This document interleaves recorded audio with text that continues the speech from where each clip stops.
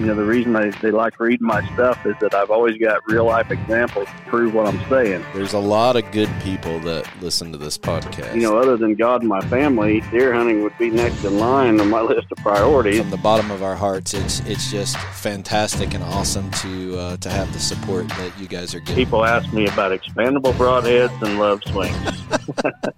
Chasing Giants with Don Higgins and Terry Peer. Brought to you by Osseo Camo, nature's most lethal camouflage. Follow along as Don and Terry discuss the techniques, strategies, and dedication needed to harvest one of God's most amazing creations, world-class whitetails. Well, welcome everyone to the Chasing Giants podcast, brought to you by Osseo Gear. Don Higgins, I'm Terry Peer. This episode's going to air on January 7th. Don, you just rolled back in from being on the road. You actually scheduled to come back home on Saturday, but in your true fashion, you got antsy and drove home the whole way through the night, and then tried to sleep, couldn't sleep, got up early, and you've been at it since 7 this morning. So you're fighting about ready to crash, ready to go to bed, aren't you? I'll sleep good tonight. I got in a little bit after 3 a.m., and then I was up at 7 a.m., so I didn't have much sleep last night, but I'll tell you, I had a great trip out east. I was in Pennsylvania, did a consulting job out there for a new client, and just a fantastic person. I talk about it all the time, the great people I meet. I'm sure this client is going to become a good friend. We're probably going to do multiple things together besides just me consulting on his property. And then I went to Ohio the next morning and looked at a property there for a gentleman I've known for some years. Got his property all set up. He's excited as can be, and I'm sure I'll be in contact with him in the future as well. But then, last night I had that seminar for one of our dealers there at Fredericksburg, Ohio, Fredericksburg Outdoors, and man, I just can't tell you how great that event went. It was a full house, standing room only. The building was just packed. And I'd had a couple people reach out to me ahead of this event, a couple Amish folks that they wanted to see the Babe video, but they didn't have access, to a computer to watch the Babe video. So Steve Shields was along. He was filming these properties for the Whitetail Master Academy. They're going to produce videos on these two properties and the design layout. And so I had Steve, because I'm not, me, I'm not computer savvy whatsoever, but Steve played the Babe video before I spoke. And so then I got up there, and of course I can't watch that video without getting choked up. And so I get up there and was trying to thank them for their prayers and everything. And I stumbled through that and then got through my seminar. And when the seminar was over, the guys there at Fredericksburg Outdoors, while I was talking, they was arranging a fundraiser for my daughter, Andrea. And so when I get done talking, these guys come up there totally unexpected. They just planned this as I was speaking. They auctioned off 2 guns, brand new guns that they had, from their store. And how they did it was for each gun, they had 4 of these insulated mugs, and you bought a mug. And so in one of the 4 mugs was a piece of paper that said you're the winner. And so you bought that mug, and you only had a 1 in 4 chance of winning the gun. Well, they was auctioning off these mugs, and every one of them mugs brought at least $650. And so there was 8 of them total. Some of them brought over $800 for a mug, a chance at a gun.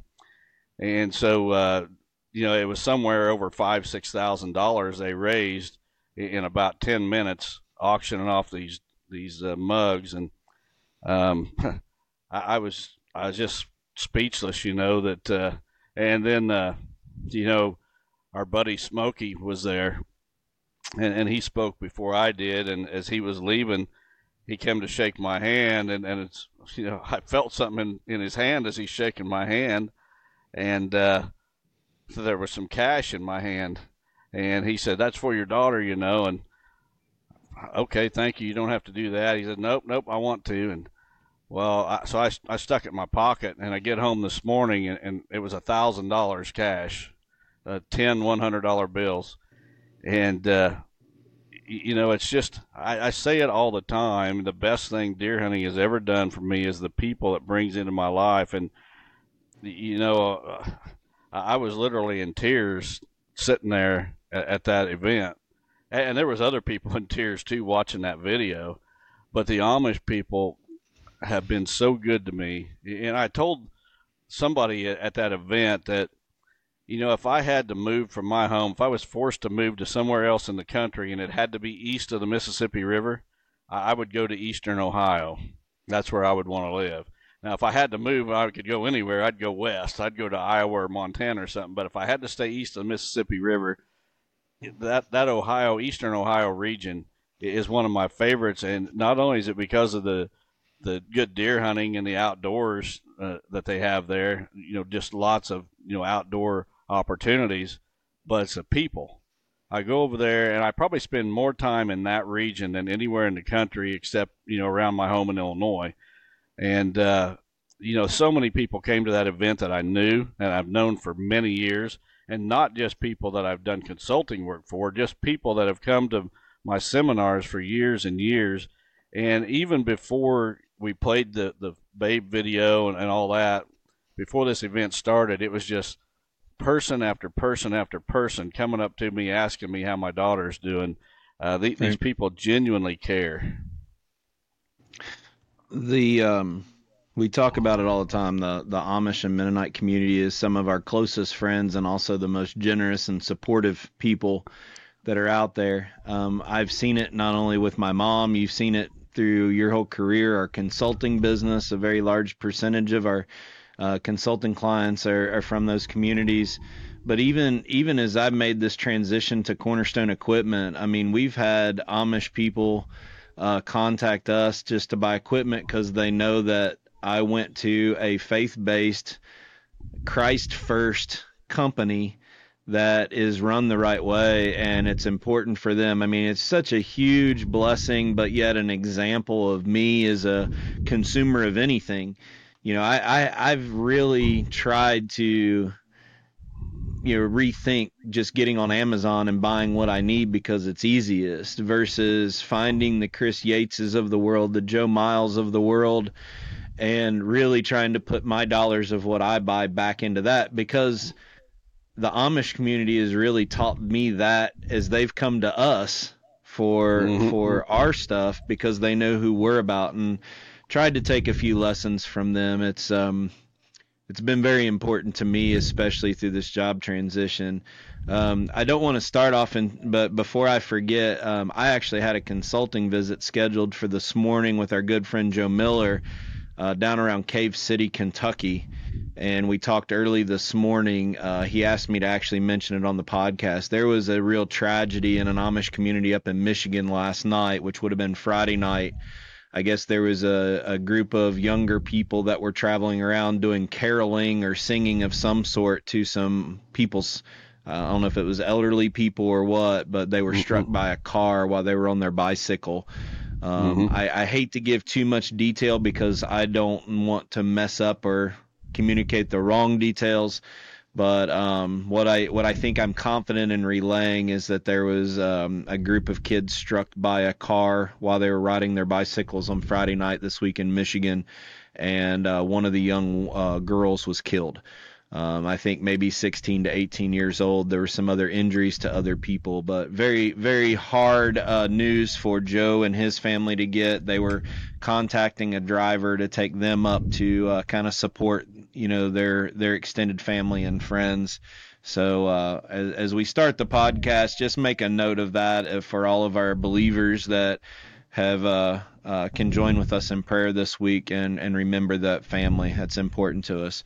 Outside of the event last night, we probably need to. We've been approached on this situation with Andrea on how Lester's Feet helping us doing T-shirt drives.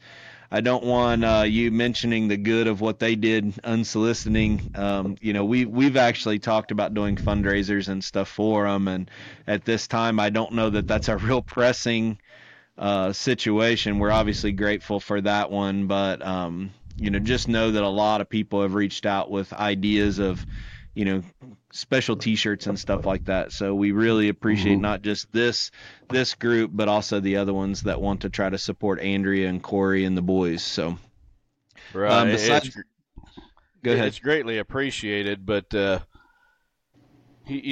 now they do have medical bills, and starting the new year, they've got to start over with their insurance deductible for the year. Yeah, so that'll be several $1,000s.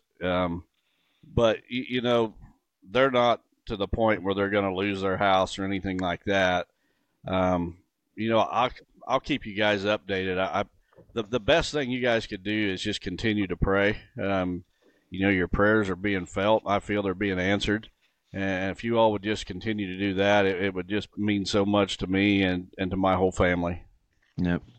Well, I have some big news, and that is yesterday Cornerstone Equipment, took possession of a new property in Frankfort, Kentucky, to open up another facility down in central Kentucky. So I know we have a lot of listeners that are down around that area, and my goal is to also be a real-world dealer, a wildlife farming dealer, maybe have some demo clothes from Joe Miles from Osseo there, and if we need to keep some demos of Quiet Cat bikes on hand so people can try them, we're willing to do that. So we got to build a complete sales service parts team there. So if you're in that area and looking for a job with a good Christian company, reach out to me. But it's really exciting to me to be able to come on board to a company like this that is rapidly growing and trying to put a growth plan together.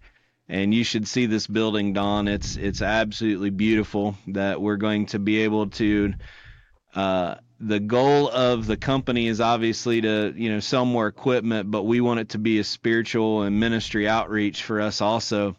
And, I know people aren't going to be able to visit, but we're actually having a prayer time on the property with our entire organization Tuesday evening after work.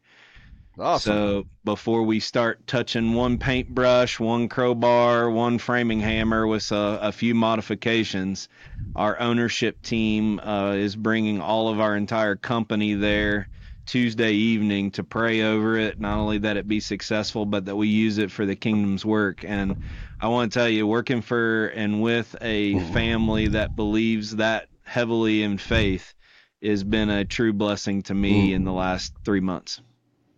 Well, one of the reasons I got up at 7 o'clock this morning was I had a phone call from an Amish gentleman, and I'm not even going to say what community he's from, what state, with a business opportunity that absolutely blew me away.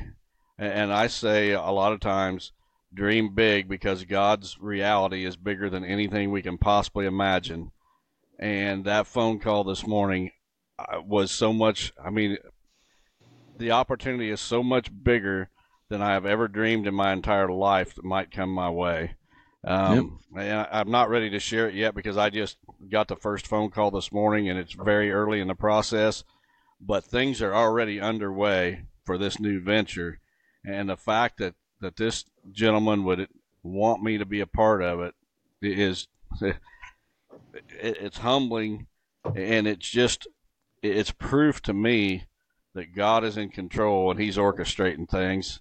And if you give him the glory, he's going to open doors for you. You just got to, remember where your blessings come from. Make sure that he's glorified in all that you do, and not you don't try to glorify yourself. But the conversation I had with this gentleman this morning, I was on the phone with him over an hour, and so much of that conversation was about faith, not the business idea, although we talked plenty about that, but just talking about faith and his view or his intentions for this business are just, it's unbelievable. It's got to be a God orchestrated thing. It just has to be.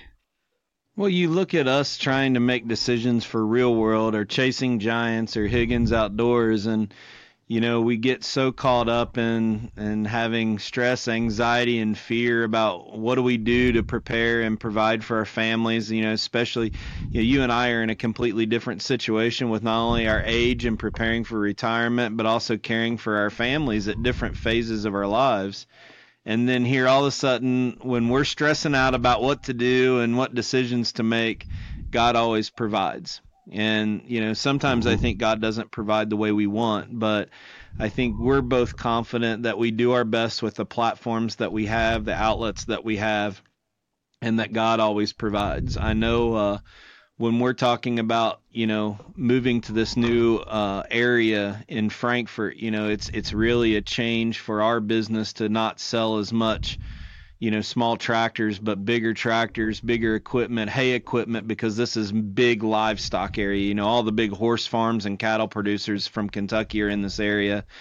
It's a lot of nervousness from us, especially from sales, because we have to really develop that into a new market. But I think as long as we continue to do what we're planning on doing Tuesday night, and put God first and pray over things and be good stewards of what he's provided to us, everything will come out in the end the way we want.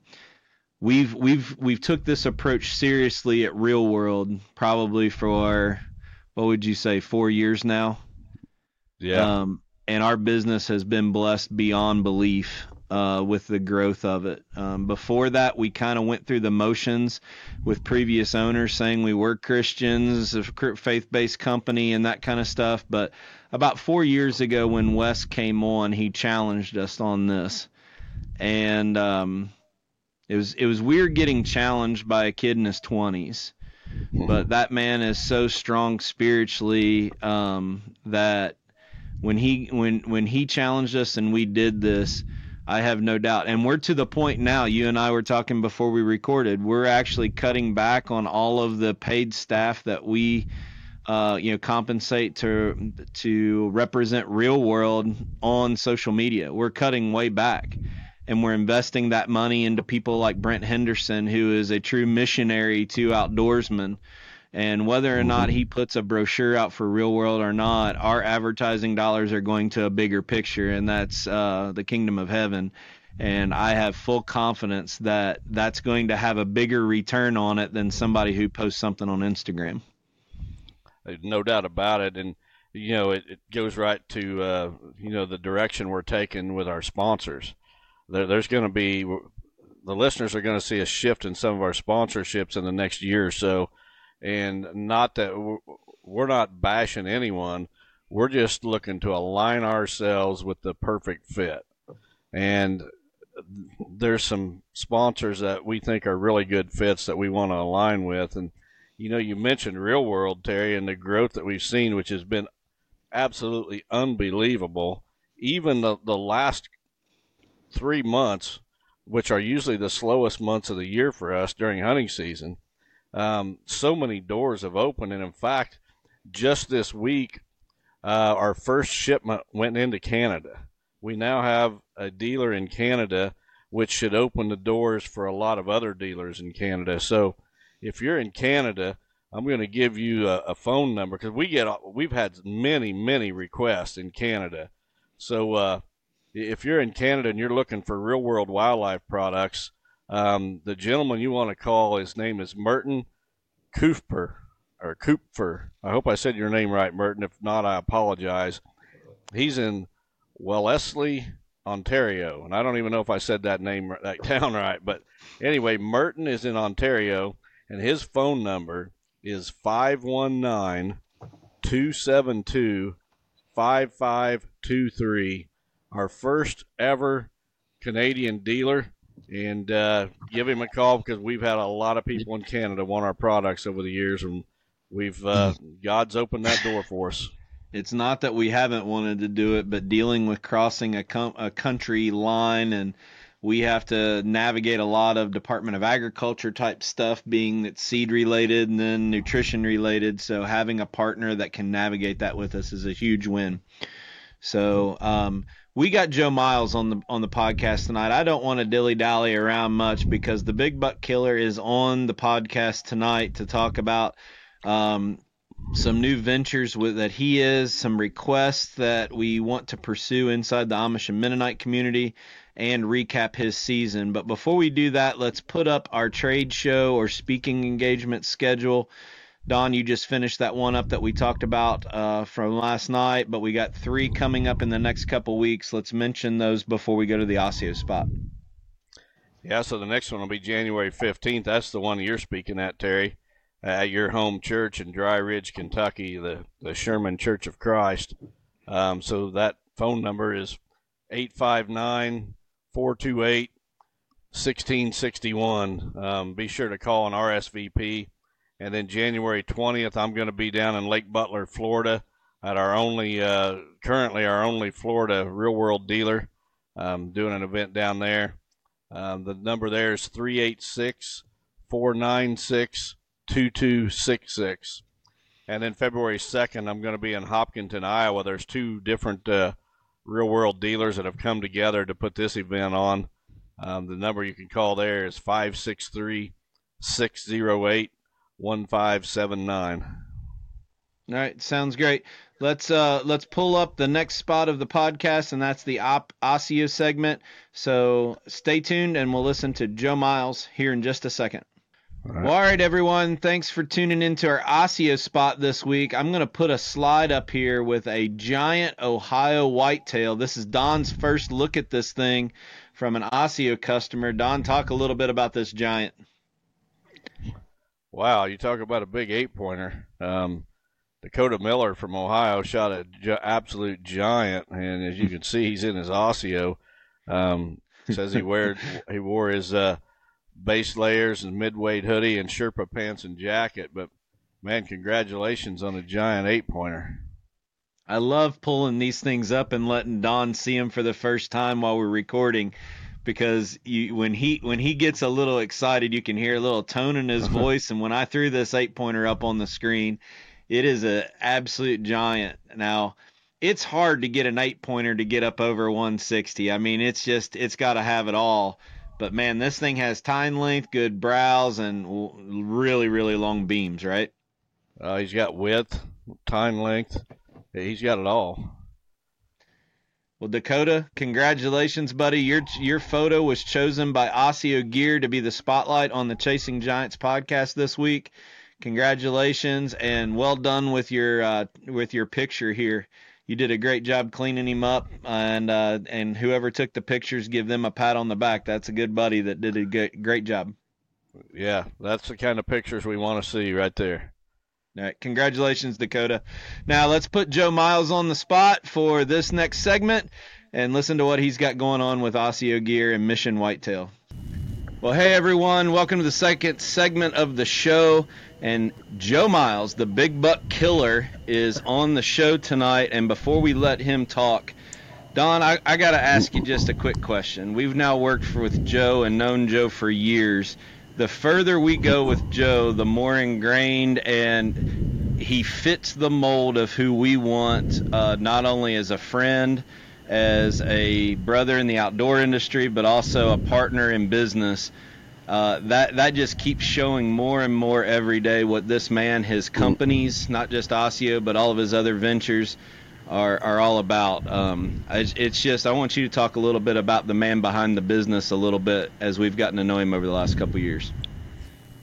Well, we've done a little over 200 episodes now, and, that spanned, pushing 4 years.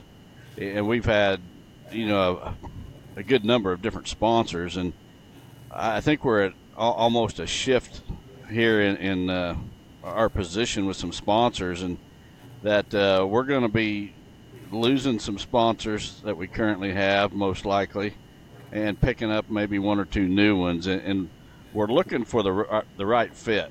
It's not that the ones that we're going to get rid of are bad. It's just that they're not the perfect fit for us. And the perfect fit for us is a company that puts out a high-quality product, and the company is run by high-quality people.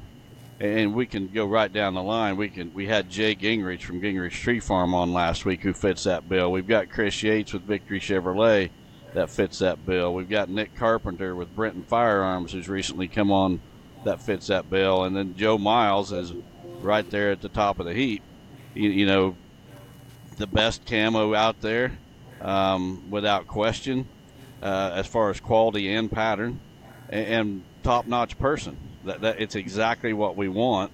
And as we move forward, you and I do not have to have sponsors. We could do this without a single sponsor. So when we do have a sponsor, it's going to be someone with a quality product, and they are a quality person. And if either one of those things are missing, we're just going to pass on it. And, you know, no, we don't mean anything negative to the companies we might leave behind, but it's just not the direction that we want to go. Well, it's the true nature, Joe, is I learned when early in my marketing career with NASCAR, it's not about just a logo or a hashtag. It's really about business-to-business opportunities that both teams can work together.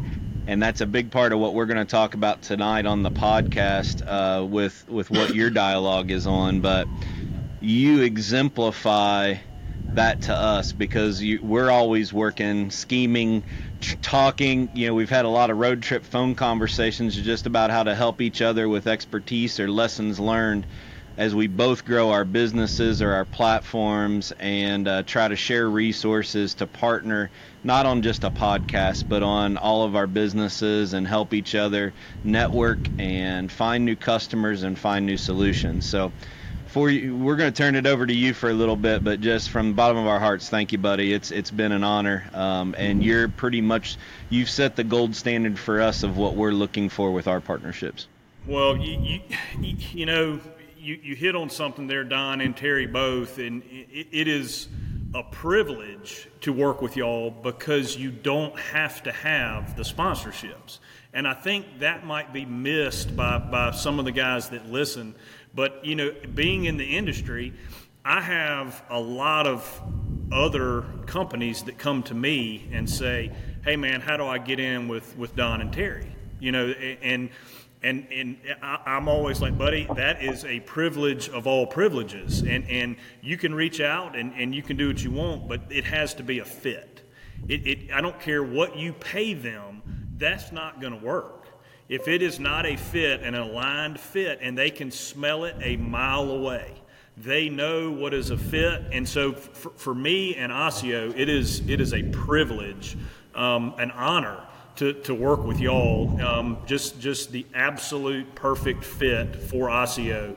I mean, like if I had to design an outfit for a group of guys, it would be for you guys. And that, I'm not overselling that. I mean, you guys know that. I mean, you know how you operate and the number of other companies that have reached out to y'all over the years. And again, if you can smell it. If it's not a fit, it's not a fit, and no hard feelings, and everybody goes their own way. So from the bottom of my heart, and we're going into our third year here, it's a privilege, it's an honor. I'm humbled to be a part of what you guys do and help where we can. Joe, what's the craziest company that's either reached out to you to use their product or to solicit your product or their services to you in the outdoor industry or any industry? What is I'm putting him on the spot. He didn't know this was coming. But what is the craziest off the wall thing that anybody's ever asked to partner with you at any level on? I'm curious. The Acorn Crusher. The Acorn Crusher? Okay. He didn't even have to think about that one. He knew exactly what it was going to be. That one stays and that was from years ago. I mean, that was back Matthew's Dominant Bucks.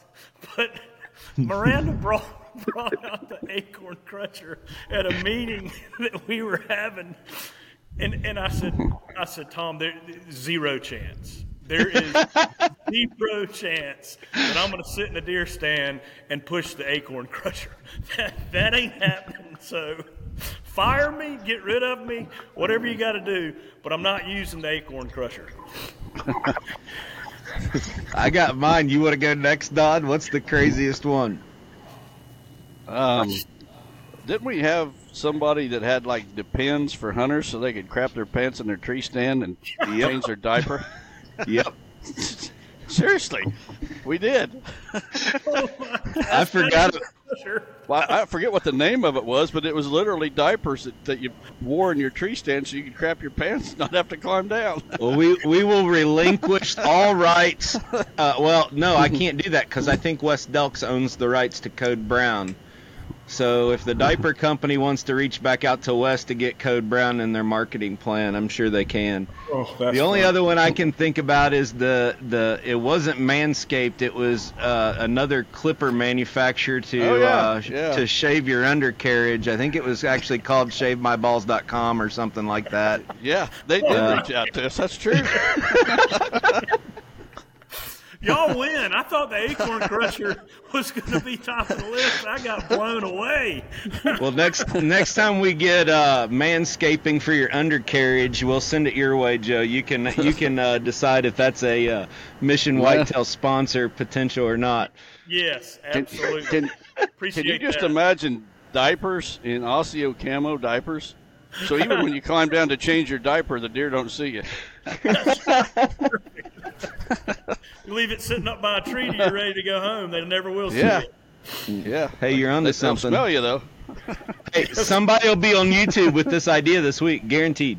For Yeah. sure. All right, man. Well, let's do. We got a specific request, especially to our Amish Mennonite communities tonight with you. But before we do that, let's just do a recap of your hunting season. It's been a while since we've had you on. I think you'd shot maybe one, maybe two early season last you were on. Let's just go through that, recap your hunting season. Tell us where you went, what you did, and what future plans are. Because I know it's somewhere in the world you're hunting something year round. Man, it was a good whitetail season. Started in South Carolina, got a nice one here in Velvet. Then Kentucky in late October, early November, and shot one out there. And that was one that Bobby and I had gone in March and really worked on that funnel. From there to Kansas, and actually Bobby was in Kansas while I was out there. I got to have a dinner with him a couple nights. Shot a real nice buck at four yards. Had him come in. I mean, there was a scrape right in front of us, and he came into that scrape, and I shot him at 4 steps. And Lucas got footage right over my shoulder, so that's pretty neat. From there, went to Texas and shot a 160-inch 8-point. Not many 8-points get that big. I know, Don, you had that big giant 8-point on your place. But shot a big 8 there, and then just got back December. We always do Mexico father-son trips, and shot 2 down in Mexico. So yeah, had a real good season. Fantastic. As trade show season plays a toll on your hunting opportunities in the spring, what are you putting together for schedule for 24 that you think you might do? Is any of that on the books yet, or are you still going to just wait and see as it gets a little further in the year? You talking about hunt-wise? Yeah. Yeah, absolutely. So, got a red stag hunt I'm going to do down in Argentina in May, and that's a father-son trip as well when our kids get out of school. So my son's 18 now, he's 19, and he's a bow hunting machine. He loves it. And so now the trips that I used to go on, now he's making me wait till he's out of school for Christmas or the summer or whatever it is. So he's going to tag along on that one, and I got another father-son going on that. Going to do an exotic, going to do an axis hunt. I love that axis deer meat. Going to do that in Texas, and then we'll start back here in August and September, and roll right on through, hit basically the same circuit we did this year. Here's an idea. We need to come up with something to hunt in the summer after spring consulting and habitat season's done with Don and I, and go somewhere and do a destination hunt in the summer somewhere and have podcast and hunt camp or something. That sounds like fun. I've got it. Texas Axis. It's a deer, and the meat is world class. The lodging is awesome.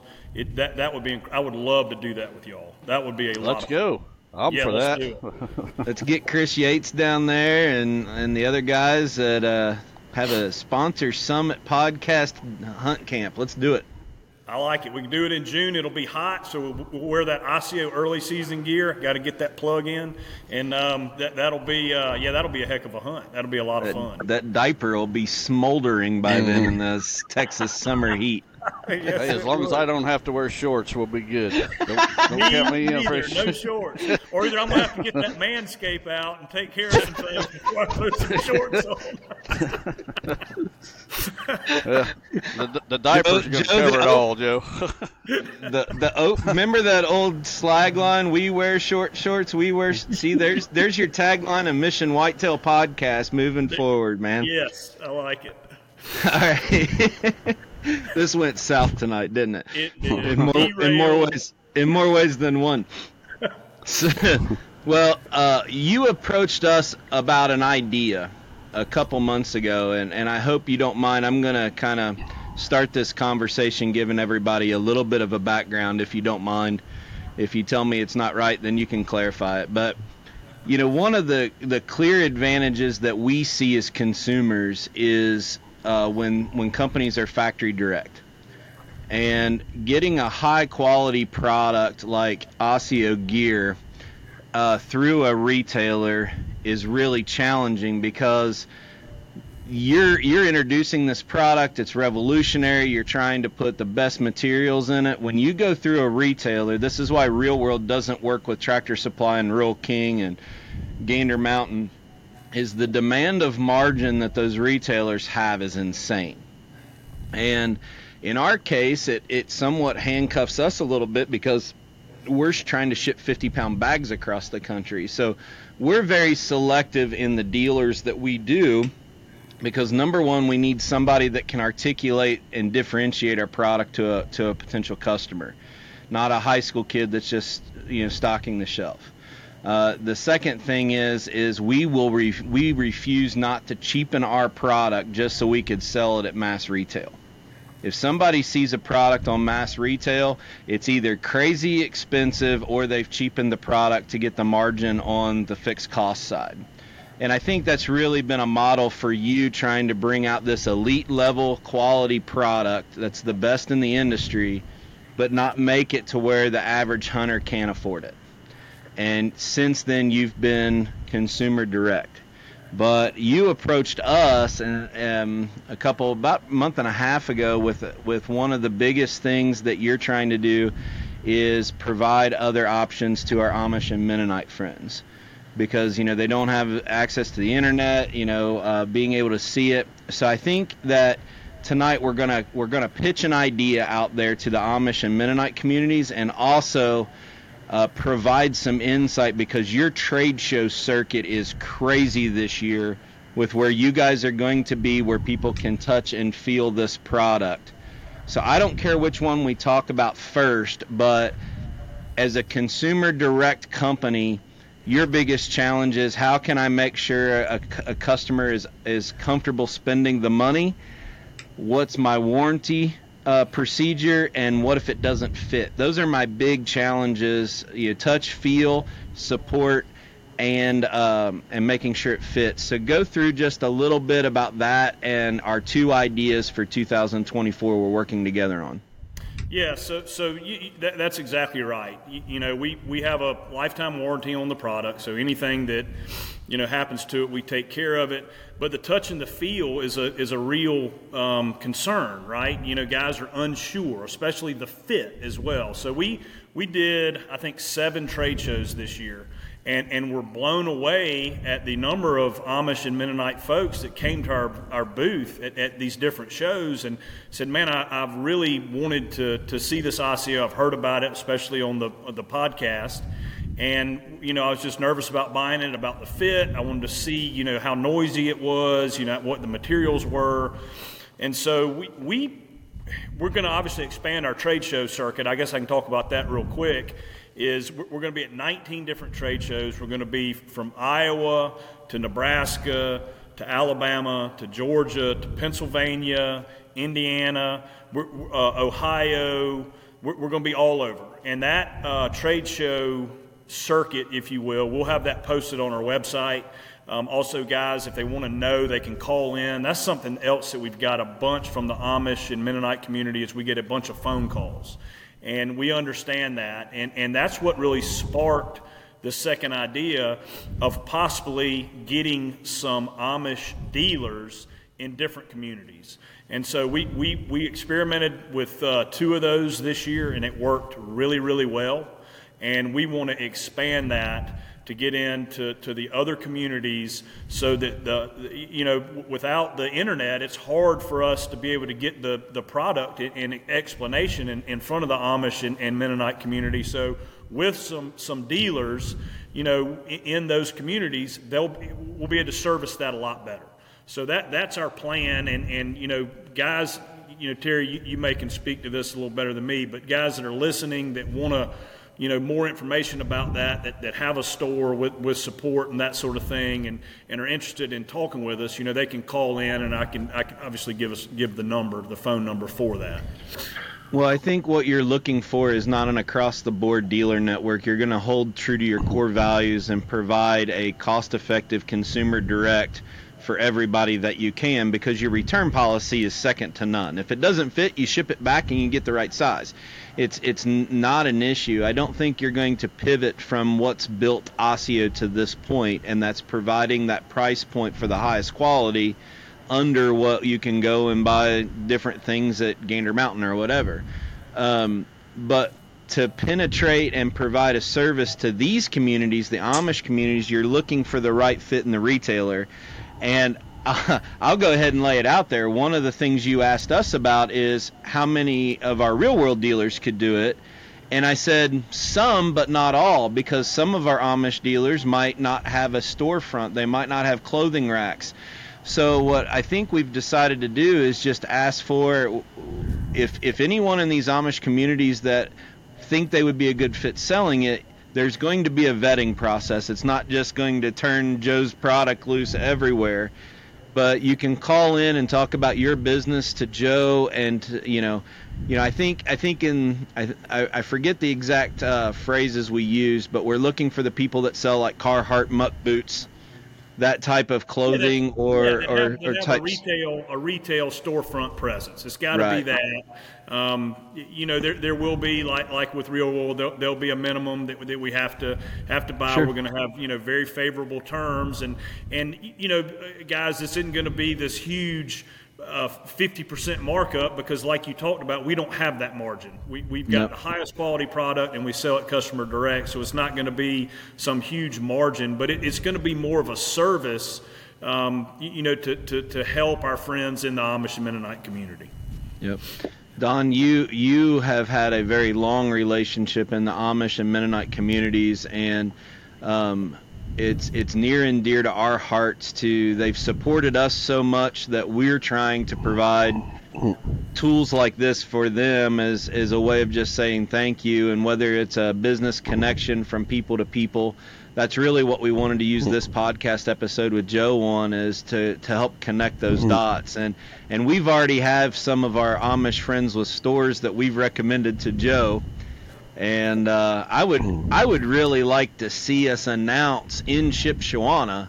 We're all going to be at Shipshewana. You guys are both at the Legends Roundtable that I'm moderating. It would be fantastic if we could announce or have a new dealer for the Shipshewana community by that show. Wouldn't that be awesome? That would be neat. I've got your guy. I've got your guy. Yeah, as I said earlier in the podcast before Joe got on, I shared the story of what happened to me last night at the event where I spoke. The Amish community has been extremely good to me, gracious to me, and I just want to make sure that they're not forgotten in the hunting industry. I think the hunting industry has kind of went high tech, if you will, with social media and everything like that, and I want to make sure that our friends in the Amish community are not forgotten. And this is just a perfect way to do that, and we appreciate you doing that, Joe. No, absolutely. We love it, and it's amazing to me. We'll get an envelope with a printout of the catalog with cash money in it in the mail, and it's just great people. You're just dealing with great people, and we want to engage more and more and more, and I think this is a really good way to do that. Yeah, so if you're in one of the Amish communities, Joe, target how many you thinking of bringing on. I mean, you're not going to bring multiples in the same community, Oh, but no. You're talking about a handful in the bigger Amish communities across the Midwest, and 10, start there. Yeah, 10 maybe that would be a really good 10, 12, something like that. And again, we don't have these super margins to work with, but again, I think it'll be, you won't have the shipping, you won't have the returns. There's obviously some there, and we don't have to get into all that now. We can get into the potential dealers, but Terry, you won't believe it, but I actually have the phone number this time. You remember last time I didn't have the phone number? My own phone number, I didn't have it. So, guys, if you are interested in the community, obviously we're open Monday through Friday, basically from 9 to 5. The number is 888-544-7150. 888-544-7150, and you can talk to Cole or me, either one. Cole will probably be answering the phone, but I can also get in there too. So I'm going to make a request on your behalf because I've been on your side of this. Yep. Okay, listeners, he just gave you a phone number. Do not call Joe and tell him to call somebody else in your community. If you have a recommendation for a store in your community, go to that store owner and give them Joe's number and have them contact Joe. Our companies, both Real World and Osseo, is not setting with 35 spare staff that we have setting around. Everybody multitasking, kind of divide and conquer. So it's not feasible for Joe to have 600 people call in Monday morning and say, oh, we'll call Miller's Supply House in such and such town. If you have a lead, if you own a store, obviously call Joe. If you have a lead or a good idea for a store, please help us. Go to that store owner and say, hey, I'm a customer. I want this in your store. Call this guy and get the details. Please don't call Joe and say, hey, call this person. Thank you. No, that's great. Been there, done that, buddy. You will get calls, Joe. You will get calls. Yeah, we love to talk and share deer hunting, but yes, it is limited resources and folks in the Osseo office. Well, before we sign off here, Joe, just an idea. I probably should tell you this off air, but I know you advertise some in the Busy Beaver. I know Real World does. Actually, Cornerstone Equipment's going to start advertising in it. Might not be a bad idea to put your trade show schedule in the bottom corner of that Busy Beaver ad that comes out in the first quarter. That way, all of our Amish folks know when they go to a trade show they need to have that cash money to haul some Osseo Raptor fleece line camo out. No, we can do that for sure. We absolutely will. That's a good idea. Well, I would be remiss if I didn't ask before we got off of this segment, what's new in 24 with product development or stuff that's coming out? Are you allowed to talk about any of that yet? Yeah, we've been working for 2 years now on they call them a puffy jacket. It's like a down insulated jacket that's quiet. That insulation is great, but it has to have loft. And when you have that loft, you can't put like a heavy fleece on it because it piles it down and it loses its heat retention. So we're perfecting that. So we're going to have a quiet puffy jacket. It'll be like a mid layer. I mean, you can wear it on the outside, but it's really an insulating layer. We've got a heavyweight hoodie coming, a windproof heavyweight hoodie coming. We've got, fabrics are all going to stay the same. We've got some new gloves coming, some new hats coming. We're always doing some improvements on the packs.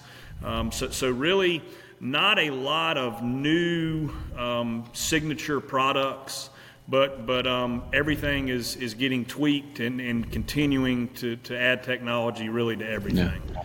Yeah. I think the most underrated product in your lineup that even I fail to talk about when I talked about to people is your Shooter Tactical gloves. Those things are absolutely phenomenal, even wearing in the winter if you need to be outside working or anything like that and you're not hunting. I don't know who designed those. Well, I'm sure you did, but, put the bells and whistles to those things. But those shooter gloves that you have are absolutely phenomenal. I've gone through, I think, 2 pair of them already. So Yeah, I like them. They're windproof, they're fleece lined, and you keep the dexterity in them. You can get your fingers out so you can type on your phone when that 190 walks by you and you shouldn't be. Right. So Don, you wanna? We came out with an Osseo Chasing Giants hat. You're wearing that one. I'm actually wearing the Real World one right now. Yep. We haven't offered the Real World one for sale yet. They're being passed out to our dealers as a gift for our dealer meeting coming up in March. Have we sold out of our Chasing Giants Osseo hats yet? We're close if we haven't. We haven't, but we've sold over 200 of them. Wow. I think we bought 240 or something. Yep. And we sold. So I think, Joe, we're about ready to have to make another order. Let's just put it that way. And we need a Cornerstone Equipment camo hat in the mix on this thing. So. Yep, I'll have plenty of blanks. I've already got our order in for all our blanks, so we can get them to you when you need them. All right. Well, Joe, let's, before we hang up, make sure we plug not only your company of Osseo Gear, the Mission Whitetail podcast, and then the final thing I want you to talk about is an event with one of the Dream Team members, Bobby Worthington, before we hang up. So I'll let you go in that order. Make sure we plug all three of those, okay? Yeah, man. So, appreciate that. The Bobby Worthington thing, I'm really excited about it. Bobby and I have gotten to be good friends through the introduction of Don. Don, I appreciate that. Bobby is a heck of a guy, and I appreciate you introducing us. And he's an old country boy like me, and we got along really good in Kansas. And he's going to do a seminar, a course up at his place, and I'm going to help him with it. I'll be there doing some stuff as well. But it's kind of big woods, some public land, hill country type stuff, finding rut funnels and going through his approach to how he hunts those areas. And I'll have some tactical stuff that I'll be talking about there as well. But we're going to have it's 2 dates. They're in March. The 8th is the start date of one of them, and the 15th is the start date of the other one. And it's 2 full days. It'll be a half day in the classroom, and then an afternoon in the woods, and then a full day in the woods. And so we've got those coming up, and it's going to be a rare opportunity for guys to actually hang out with Bobby Worthington in his environment and his world. And I could not be more excited from a bow hunter just wanting to get knowledge myself personally to the opportunity for guys to be able to come on and do this. So guys, if you're interested, you can use that same phone number or email me at joe@osseogear.com, and I can get you the information. There's only like 3 spots left. But I appreciate you letting us talk about that, guys. If you are a public land hunter, we get all these questions all the time on this podcast about what to do with public land. I'm telling you, don't ask the Chasing Giants podcast what to do. You need to go to this class. If you're a public land hunter and want to know how to dive into a big woods, mountainous terrain on public land and excel, this is your event. For sure. This event, there's 3 openings left. It'll be sold out probably the first hour this podcast is released. And I can say that, not only will you get to spend 2 days with 2 of the very best whitetail hunters alive on the planet today, but both are fantastic people. And I'm sure you're going to enjoy your time at that class. Well, thank you. I appreciate that. I'm just excited. I mean, you guys have been around Bobby. You know how his mind works. You've said it, Don. I think he's got to be the best or one of the best whitetail hunters to ever walk Earth. Mm-hmm. No doubt about it. And the 3 of us, along with Bobby and Al Foster and the Winsel brothers, are all going to be at Shipshewana for the Legends Roundtable. You're going to be there for the whole event, not just that one night, right, Joe? Yeah, I'm actually doing a seminar, so you guys will get to sit in the crowd and throw popcorn at me when I mess up. I'm going to throw diapers on the stage at you while you're talking. I'm going to be good diapers. Manscaped before I get there, I promise you that. We don't care about that. We don't want to see it. Bring your binoculars. Oh, no. No, thank you. Oh boy. Well, we hope to see everybody in Shipshewana. I've talked to a couple people that are coming in from way out of town to visit this event. I think it's going to be. It was huge last time. I think it's going to be even bigger this time. And we told the guys at Tag Out that are the promoters of this event, we just need a Chasing Giants family aisle with all of our CEO, because Nick Carpenter from Brenton's going to be there. You're going to be there. Jay Gringich is going to be there. We're going to have a Lester's Feet booth. Obviously, the Real World booth is going to be there with our distributor there.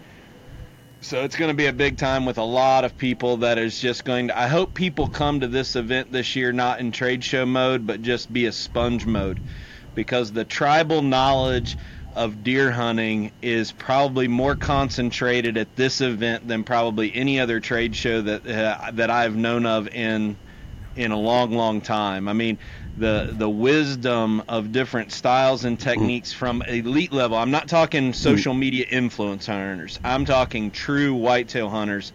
I don't know that there's ever been this much knowledge, and I really hope people come to this thing as a sponge to just try to learn as much as me.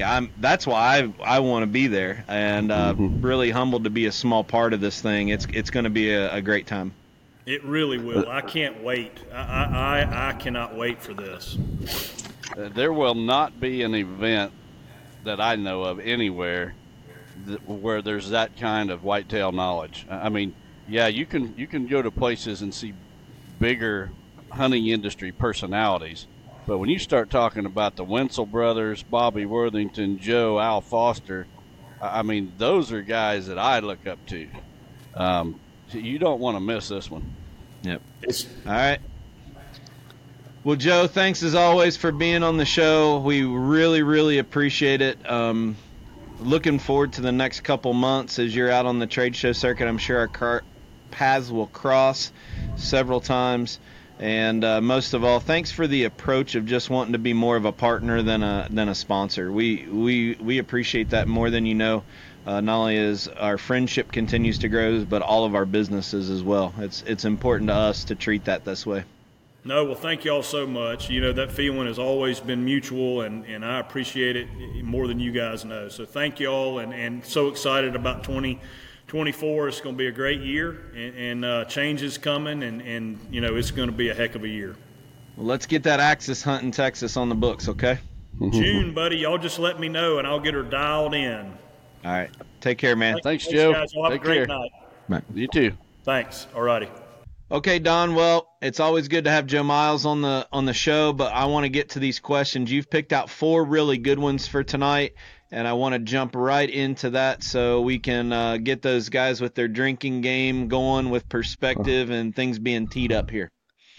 Hey, you know, before we get to that, there is going to be at the Real World dealer event, I had a dealer contact me about our bingo game. So as we do the live Chasing Giants podcast that first night at the dealer event, this gentleman is going to have bingo cards made up of phrases that you and I say all the time.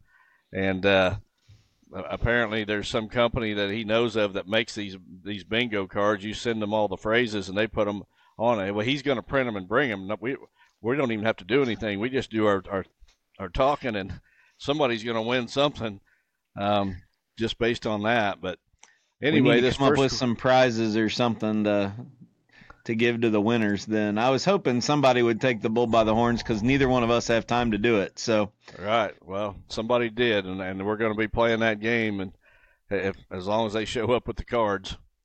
Yeah. So this one comes from Edward Miller from Clyde, New York. He says, "Hello, Don and Terry. I have a 2-part question.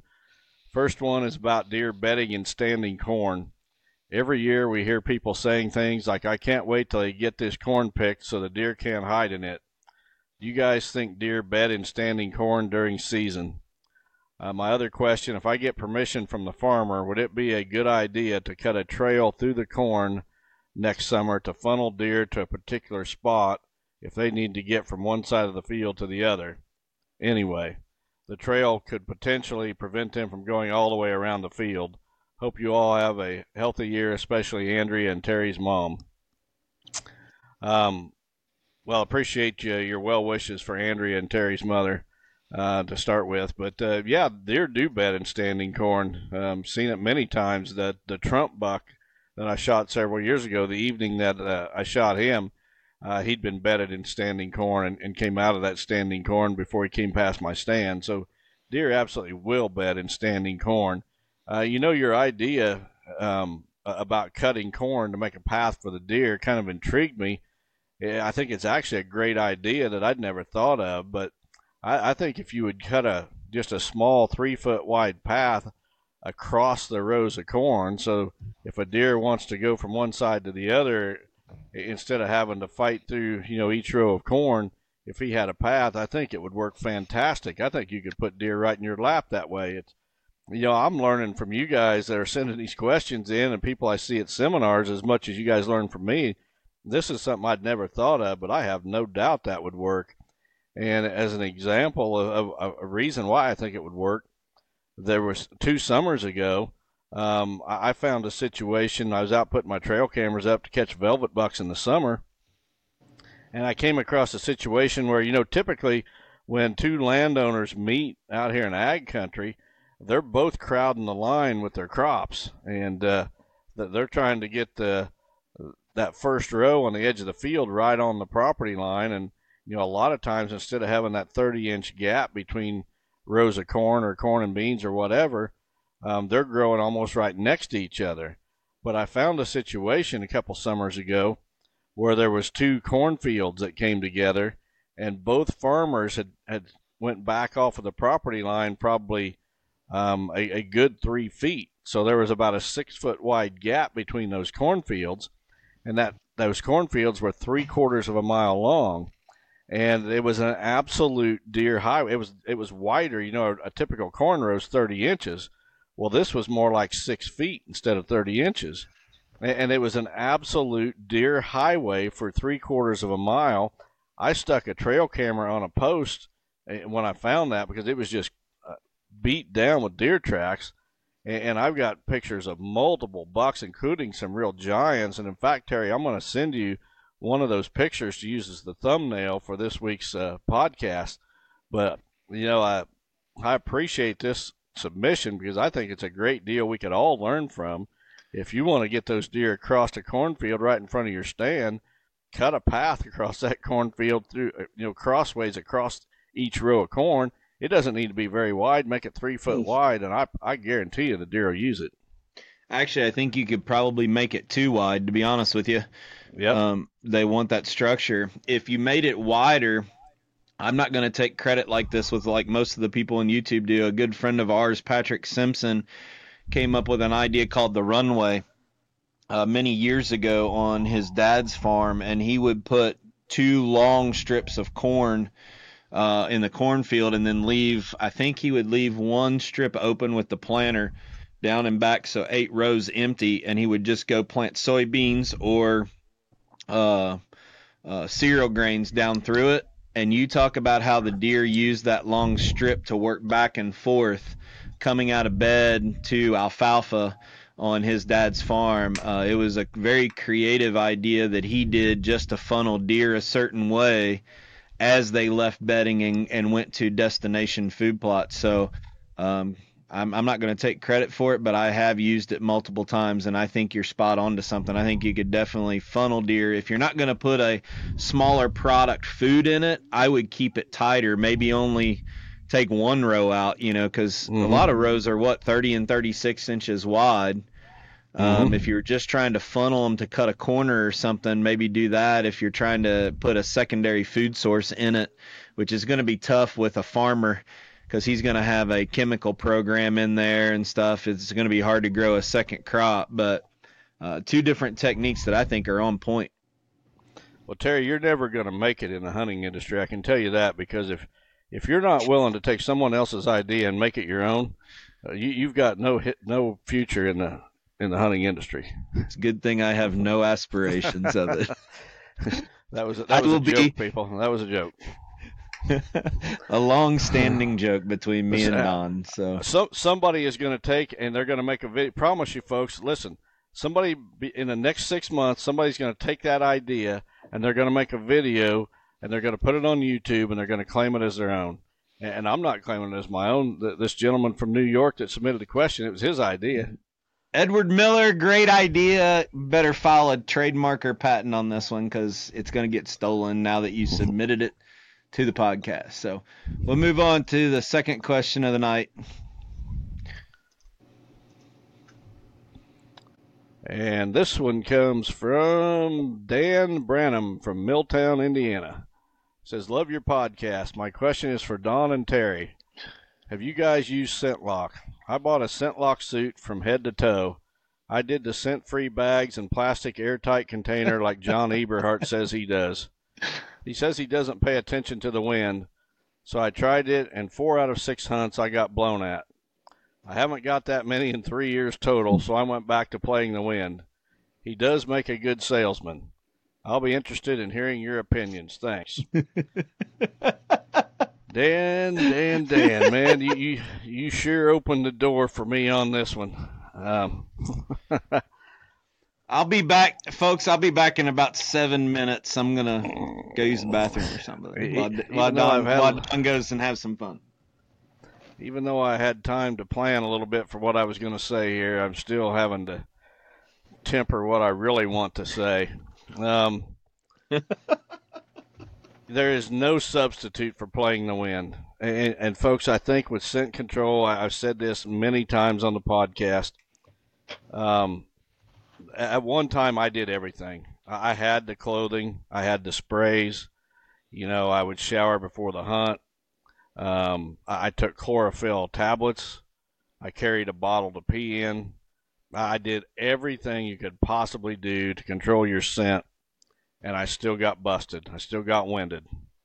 And finally, it dawned on me that all that extra nonsense that I was doing, changing my clothes out when it's 0 degrees to put supposedly scent-free clothing on, spraying down with that liquid spray when it's 30 degrees out, it's on your bare skin. That's no fun. Carrying a pee bottle around, that's no fun. It took the fun out of it, all that scent control garbage I was doing. And finally I realized that, number one, it wasn't working, so I was wasting my time. If I was going to do anything, I needed to get better at playing the wind, because that's what a mature buck is doing himself. He's playing the wind to his advantage. You got to play the wind to your advantage. The other thing I want to say, I don't want to get into bashing individual people, although those individual people mentioned here have bashed me plenty. When it comes to taking advice, guys, you really need to be listening to people who are successful. And when I say successful, that has nothing to do with how many YouTube videos you put out, how many followers you got on social media. Take a look at what a guy has done in the woods and how he's done it and where he's done it. A guy that shoots 100-inch bucks, how's he ever going to teach you how to shoot 150-inch bucks if he's never done it himself? So play the wind, forget the gimmicks, the scent control gimmicks, play the wind, and also be careful who you take your information from. Take it from someone who's been successful. And that's about as politically correct as I can possibly be with this one. I'll be honest with you, I'm a little disappointed. Well, but let's focus on the real answer to this guy's question. Dan asked a great question. When somebody mentions Mr. Eberhart, Don's hair stands up on the back of his neck and he starts getting a little twitch in his neck a little bit, because this guy's, I'll say it, this guy's been flat out attacking to Don for no reason. We've never even met him or talked to him. But let's focus on the true thing at hand, and that is guys that don't understand the wind don't understand mature bucks. Let's just lay it out the way it needs to be laid out, because a buck is using a wind a certain way. And this is one of the things that makes so much sense at the Master Academy, is understanding this by a visual of being on a farm, watching where mature bucks have been shot, because it clicks at that point. Just putting scent control on, let's say scent control worked 100% of the time, right, Don? Let's just hypothetically say it did. You only got 30% of the pie figured out at that point, because you don't understand how the big buck is using the wind. So you might, even if you could drop in from the sky, have great, no problem with access and no smell, everything was scent free. You not understanding wind and how mature bucks use it, you're not close to having it figured out. Understanding the wind is just as much about you as it is the buck itself, and being at the right place at the right time with that wind related to bedding and food. So I have no problem with people investing money into scent control for the sake of making it a little better, but to say that it's going to give you the opportunity to do the wrong thing, no way. No. So that was a great answer, Terry, because there's really two big parts to playing the wind. You gotta factor in what the wind's going to do with your scent while you're hunting, but also while you're accessing your stand. And then you got to factor in the buck and how he wants to move. If it's not a good wind for him, it could be a great wind for you. It could be perfect for you, but it could be terrible for the buck. And if it's terrible for the buck, a mature buck is not going to move. And these folks that are trying to push scent control products with the idea that if you are scent free, if the deer can't smell you, you're automatically going to be start shooting bigger bucks. It's not going to happen, because you got to factor in how the wind is going to affect the buck movement, how he's going to move. Absolutely. And it's just it's hard to visualize unless you see it. It's really hard for us to talk about it. There's videos on the Whitetail Master Academy that Don talks about it, and Steve does a phenomenal job. I hope Steve actually takes this segment of the podcast and makes a reel for social media. The combination of Don's message and Steve's animation about how a buck uses wind and where to put your stand in it is worth the cost of a subscription to the Whitetail Master Academy in that alone. And as we go in to talk to a consulting clients, whether it's Wes, Don, Bobby, whoever, I think 70% of what we're doing in many cases is teaching someone how to hunt and use the wind on their property, as much as it is about adapting and adjusting the habitat to accentuate or amplify the movement in that area. Obviously we want to change the habitat to attract and hold deer and provide diverse food sources, but a big part of what we do on a property isn't a gimmick. It's to understand the fundamentals of how to use the wind on your property. And I'll be honest with you, we've both been on properties where we had to say, you have to cut the number of stands on your property by half or 70%, because we promise you'll see more deer. And I think that's why people are so successful with the plans that, are the Higgins plans, no matter which one of the consultants are putting it together, is because it really simplifies it down to how to hunt it just as much as anything. When I was consulting on that property in Ohio yesterday, at the end of the visit, he's wrapping things up, he's getting ready to leave. The client said to me, and when he said, I can tell usually within 30 minutes if the client's going to get it or if it's going to be a struggle. And I could see this guy was getting it. But at the end of the visit, he said to me, the difference in what you do and what I have been doing is that I go to a property and I see what the deer are doing, and then I try to take advantage of what the deer are doing. He says, you make the deer do what you want them to do. He said, you make them go where you want them to go, and you make them come past places that are at your advantage to hunt them. And that's exactly right. We set up a property, and I tell my clients all the time, when I'm laying out your plan, I'm going to mark certain stand sites that I think are no-brainers. There's going to be other stands reveal themselves as your property changes, because we're going to totally change how deer are utilizing your property in most cases. So I don't care that there's a trail down this ridge today. I don't need to take advantage of that. I'm going to put that deer traffic past the tree that I want, that I can get to with good access, and that I can hunt the wind. And when you do that, your success just skyrockets.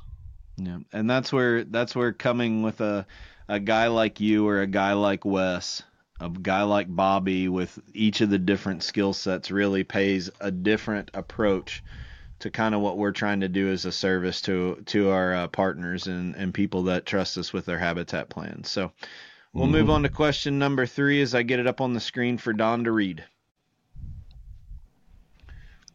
So this one comes from Caleb Yoder from Fresno, Ohio. That's real close to where I was at last night, so maybe Caleb was at the event. He says, on a previous podcast, Don said how he had started out just shooting small bucks, then 8-pointers, then 120-inch bucks, and so on. He said a hunter should do that consistently for 4 or 5 years before he tries to shoot bigger bucks. Which of those stages was the hardest for you to achieve, and when did you realize that mature bucks are different? That's a great question, Caleb, and I'll be honest with you, I bet you my answer surprises you. The hardest steps were the first ones. When you're starting out deer hunting and, just getting any deer in front of your stand is an accomplishment. And then when you're trying to get, 8-point bucks, you're typically talking about bucks that are at least 2 years old. Each step's a little harder, but when you get to the later steps, they're so much easier because you know so much more.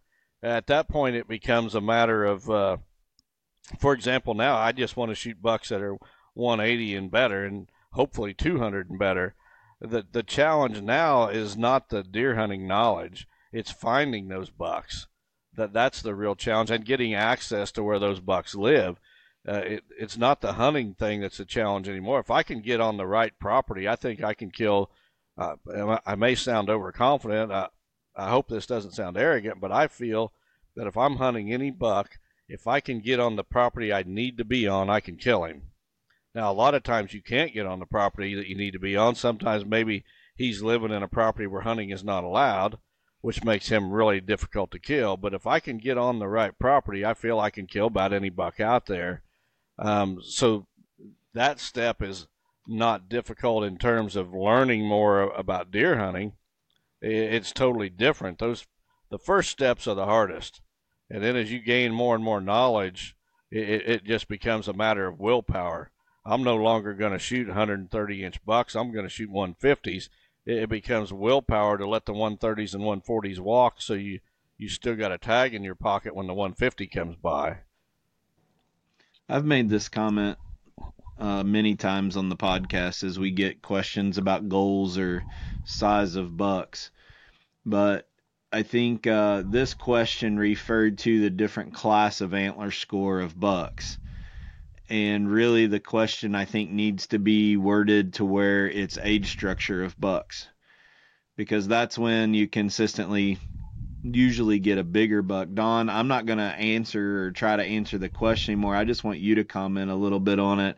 Apply the same question to when you started understanding mature bucks and age structure. Then it's just a matter of picking which one you want to shoot, because let's face it, you got 6, 7, 8, 9-year-old bucks on your farm every year that you're just choosing not to shoot and letting someone else shoot. I mean, they're there every single year, whether I come in and hunt them or Steve's shot some of them. We've had sponsors and guests. As part of that management plan, you've figured out not big bucks, but I think mature bucks was before big bucks. And I think that's where, if it's only about antler score, you're going to shoot every 150-inch 3-year-old that you see, thinking that you're doing something good. I think I want you to comment a little bit more on age structure, and it's probably going to go back to a story with Al Foster and the wind when that all came together. Well, that was a huge part of it. But I had met Al way before I was shooting giants. He definitely shaved years off the learning curve. I think he shaved a decade. He saved me 10 years of what it would have took me on my own. But when it comes to age versus antler score, first of all, I think the toughest bucks to kill are 4 and 5-year-olds. I think 6 and 7-year-olds are easier than 4 and 5-year-olds, especially 5-year-olds. They're at their peak of, I don't know, what the right word is, but they're at their peak of wanting to avoid humans at all, or wanting to not move in daylight. That's the big thing.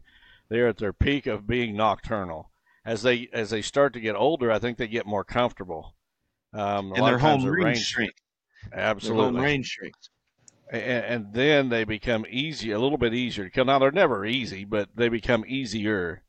And so, a 120-inch 5-year-old is going to be tougher to kill than a 150-inch 3-year-old.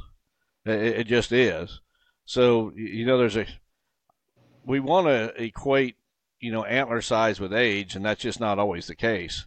There's big bucks that are young, and there's old bucks that are small, and that's just the way it is. But once you figured out how to kill mature bucks, then it's a matter of willpower and the property you're hunting, finding the good properties, doing what you have to do. If you don't have them in your area, you travel to where they exist, and it becomes a lot more than deer hunting knowledge. It becomes passion. How bad do you want to kill a 170-inch buck? If you're passionate about it, you're going to go where they exist, and you're going to let 150s and 160s walk. If you want it but you're not passionate about it, you may let them walk for October, but come November, you feel you've sat there long enough, and you're going to take that 150. And that's what separates the guys that consistently shoot giants from those that just want to. Yep. All right. Well, great question. We're going to end with question 4 this week, as we spent a lot of time with Joe. But this is a great question as people are late season hunting. I think it's a great segue for current states that are open with archery season still. Let's talk a little bit about Derek's question here. This one comes from Derek McClure from Bethany, Missouri. First of all, Bethany, Missouri. Every time I go through Bethany, Missouri, there's a restaurant there called Toot Toots. If you go through Bethany, Missouri, you got to stop and eat at Toot Toots. Some of the best food around. At West Delks, I've got West Delks stopping there every time he's traveling through Bethany, Missouri. But anyway, back to Derek's question. It says, hello, Don and Terry. I love the podcast, and I've listened to every episode. I appreciate how you are both open about your faith and pray that others might come to Christ through people like you. My question is for targeting a specific deer after November 22nd. How do you kill a buck that made it through to this point in the season and you don't have food on the property you can hunt? Derek, the reason I selected your question is I think that I get a lot of questions at seminars and from clients and whatever. People are asking for an answer that does not exist. So if you don't have food in the late season, you're probably not going to have deer. It's that simple. There's no magic formula that anyone can tell you that, hey, you don't have food, okay, go do this, and you're going to kill those bucks. I've got a little slideshow that I'm now showing my consulting clients at the beginning of the morning, just to give them an idea how to get the most out of their consulting visits. And on one of those slides, I've got a picture of a Sasquatch. And I've got it titled above that, you can't kill them if they're not here. If you're hunting 200-inch bucks and they're not there, you've got about as good odds of shooting Sasquatch as you do a 200-inch buck. So that they've got to be there. There's some situations that are thrown out to me and to others that there is no answer, and this is one of them. If you're hunting the late season, you got to be, somewhat close to food, a good food source. That doesn't mean you have to hunt on top of that food, but a mature buck at this point of the season, his travel patterns are from bed to food. Now, if he happens to catch a hot doe, a doe fawn's coming into heat, yeah, he goes into rut for 24 hours. But then he's right back onto that food to bed pattern, and he may be bedding a half a mile from that food, but food is the key to finding those bucks. And then you back up from that food source to figure out where he's bedding. But and that's what you got to do. You got to figure out where the bucks are feeding that you want to kill, and then you got to back up from there and figure out where they're bedding, and you got to hunt them somewhere between the two. And typically, the closer you're hunting to the bed, that's where your best success is going to be. All right. Great question. Great answer. We're going to wrap the show up. Again, please pray for the family up in Michigan. We also heard of a tragedy of a young boy in Knoxville area passing away. That was a good friend of our close friends down there. You remember Stephanie Bryson that does a lot of embroidery work for us. Yep. One of her son's friends, a young teenager, was killed last night. So a lot of tragedy out there starting the year that we want to lift up in prayer. Just as much as you guys are praying for both of our situations with my mom and Don's daughter, we both appreciate that. But a lot of suffering everywhere else. We got a lot of people traveling with consulting, or not consulting season, but trade show. Joe talked about how much they're going to be on the road. It's a tough racket that Don and I are glad we don't have to do anymore. Real World is established enough that we're not out burning the trade show trails like we used to. But people don't understand how exhausting and how much work and how much risk you're taking being on the road that much, pulling big trailers. And we just want to lift those people up as trade show season starts for the outdoor community. All of these vendors pretty much work grueling hours, living in hotels, eating a lot of fast food, traveling around. So for the people working in this outdoor industry, it's a tough grind this time of year. So keep them in your prayers also. Yeah, we appreciate your support and your prayers. Wish you the best. God bless and have a great week. Take care, everyone. Chasing Giants has been brought to you by Osseo Camo, Via Farm Real Estate Company, 360 Hunting Blinds, Victory Chevrolet, Real World Wildlife Products, Matthews Archery, Novix Tree Stands, Gingerich Tree Farm, WildlifeFarming.com, Quiet Cat, and Vortex Optics. Thanks for listening, and tune in next week for another episode of Chasing Giants.